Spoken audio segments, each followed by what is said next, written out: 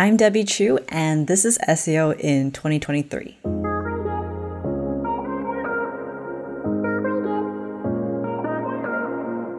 Debbie, what's your number one SEO tip for 2023? For 2023, I would say link building is going to be all about diversifying your tactics and building relationships. Building relationships. Okay. Well, let's dive into then link building itself and ask you, what link building tactics are most effective at the moment? I would say a lot of people are focusing their efforts on something like guest posting. So I think guest posting, there's a lot of great things about it. You can have control over the content that you write, the pages that you link to, the anchor text that you use, and things like that. Maybe even like with one guest post, maybe you're able to get 3 or even more links to your website. So those are also really awesome things. But on the other hand, I think guest posting, it is a bit of a numbers game. You're sending a bunch of emails out to people, and honestly, some people are not the most fond of getting this type of email, especially if they don't advertise guest posting. And if I'm a high authoritative site, I might not be open to letting people create a guest post and then link to their site, because I want to protect my link equity. I know my links are very valuable. I'm not going to freely give that away. So instead of just focusing on something like guest posting, I would look at other tactics. So there are some that are maybe like higher risk. So guest posting is a bit lower risk, medium, low reward. But there are tactics out there like creating a research report. So let's say there is a topic that I'm really interested in and I do a study. So maybe I do a poll of a bunch of people and then I learn some interesting statistics or data points about this topic. And then I share that with journalists or content writers. That's going to be something that's much more valuable for them. That's going to be something that they want to actually link to. And that's going to be what I would recommend in terms of more long-term, high-risk, high-reward tactics.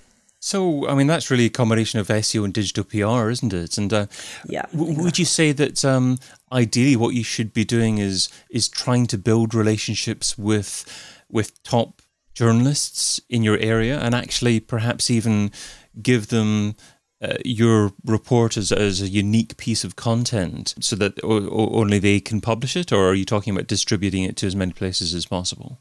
I would say distributing it to as many places as possible.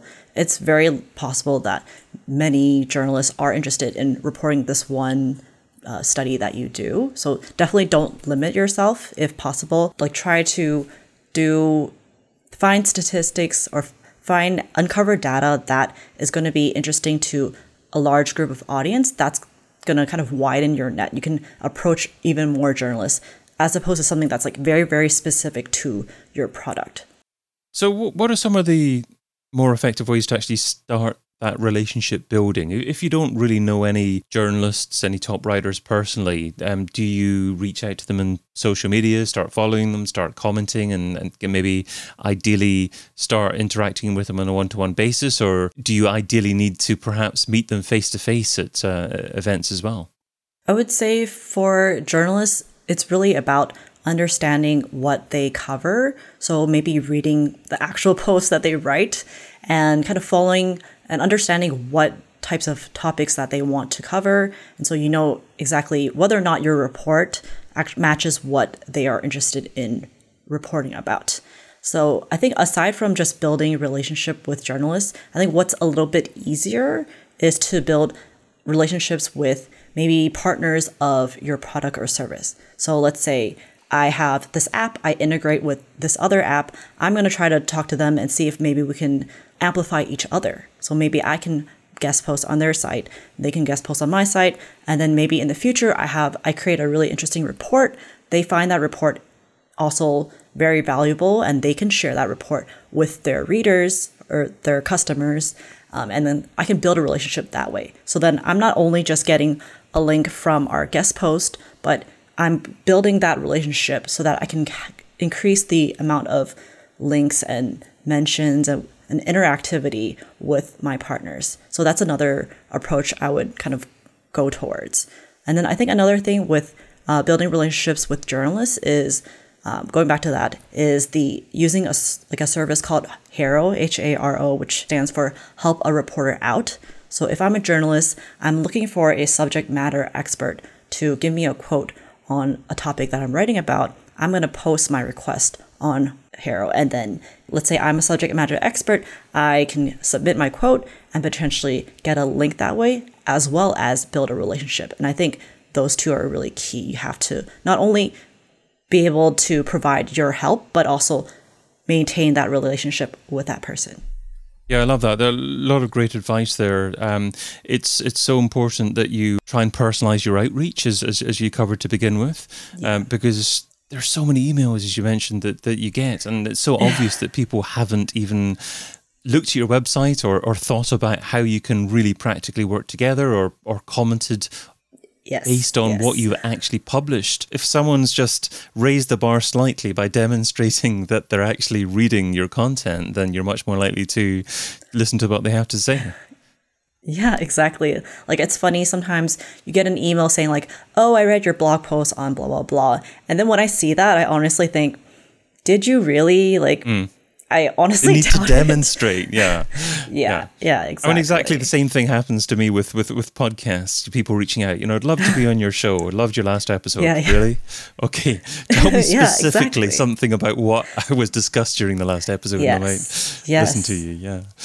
Exactly. So I'll tell you what I was thinking as well. You were talking about, I think you alluded to perhaps even partnering with another brand or another company to offer something that's more valuable to journalists. So I'm thinking if you don't have the data yourself as an organization, if you can perhaps partner with a data provider, and then both of you could feature within whatever report you're creating. So you're obviously saying yes quite a bit. So is that something that you've done as well?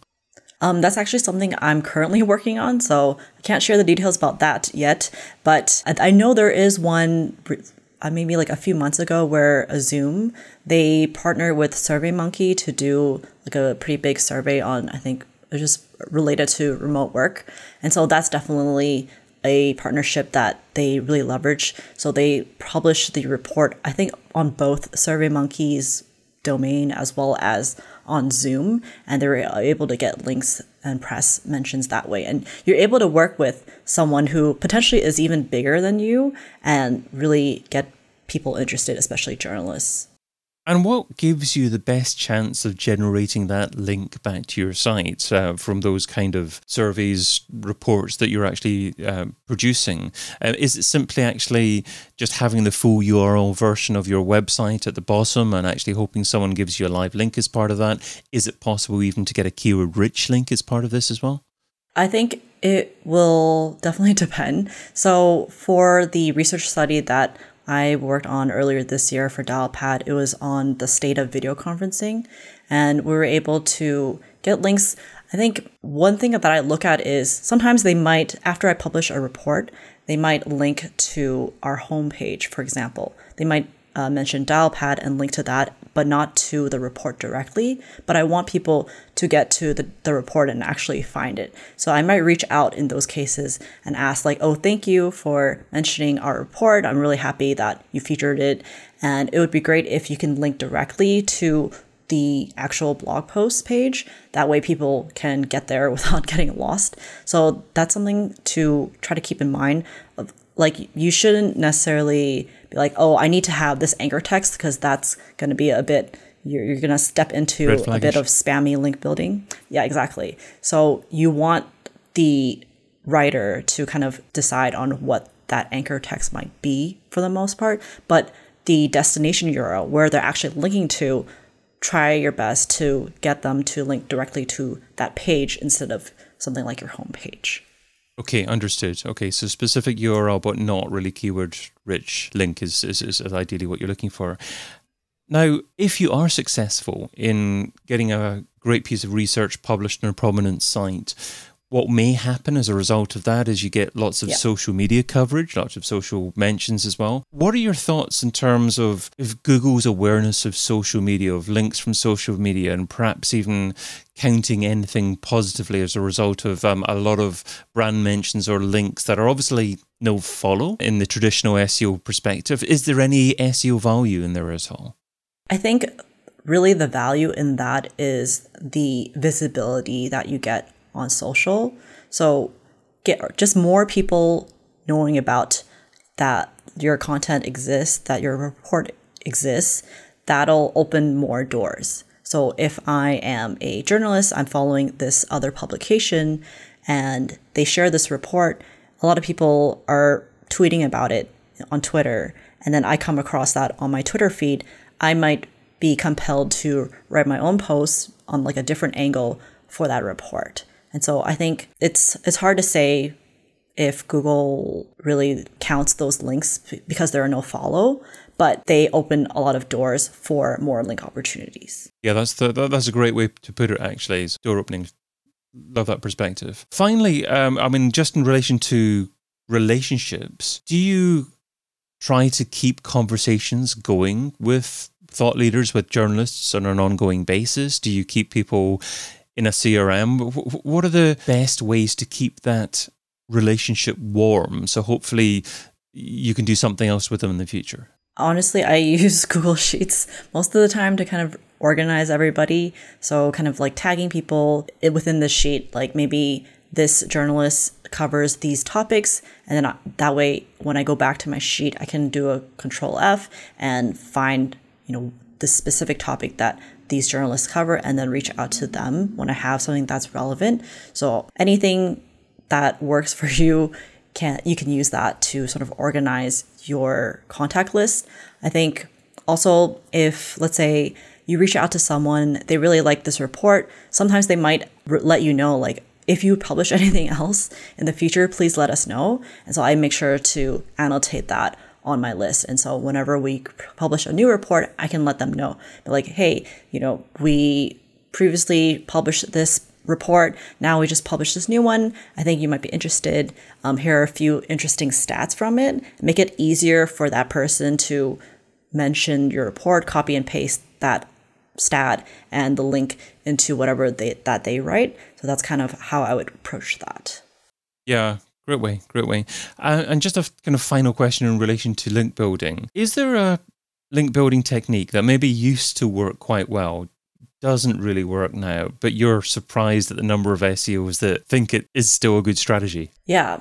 So I think people who are trying to do kind of sort of skyscraper technique. So it's basically you find something that is very link worthy, a type of content that's very link worthy, and you create something that's maybe 10% better than what's out there. And then you go back, you check the link-worthy piece that had gotten a decent amount of links. You look at who had linked to them, and then you reach out to them saying like, hey, I created something that's much better than what you linked to. Can you please link to mine? I think with emails like that, I feel like there's not that much value. Why would I want to spend time going into my CRM and like updating that content? There isn't that much extra value for me to change that link. Like I don't necessarily have time to compare your post with the post that I originally linked to. So when I get those types of emails, I'm kind of just like, it's probably not worth my time. I don't see what is the value to me. And so that's always how I think about link building. You need to think about what is the value that you're going to give to the person that you're outreaching to. So that's the key there. Yeah, absolutely. And at the end of the day, you don't have a relationship probably with a person that you're reaching out to. So the reason that they probably linked out to begin with was that they trusted and they knew the resource and they wanted to share it with their audience. And perhaps a better long-term approach would be to actually build relationships with up-and-coming bloggers within your niche who are more open to having conversations, but may well be the go-to authorities in a couple of years' time. Yeah, that's a really good tip.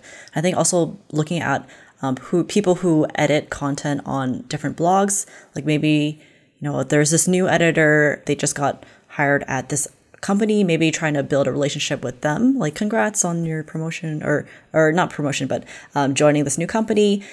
We'd love to collaborate if there's any opportunities for that in the future. So that's probably potentially some way you can kind of try to build a relationship there without being too creepy, of course. Yeah, absolutely. Yeah. It makes me think we need to have some kind of link building brainstorm and some future majestic webinar to 101 different novel ways to build links that still work. Maybe.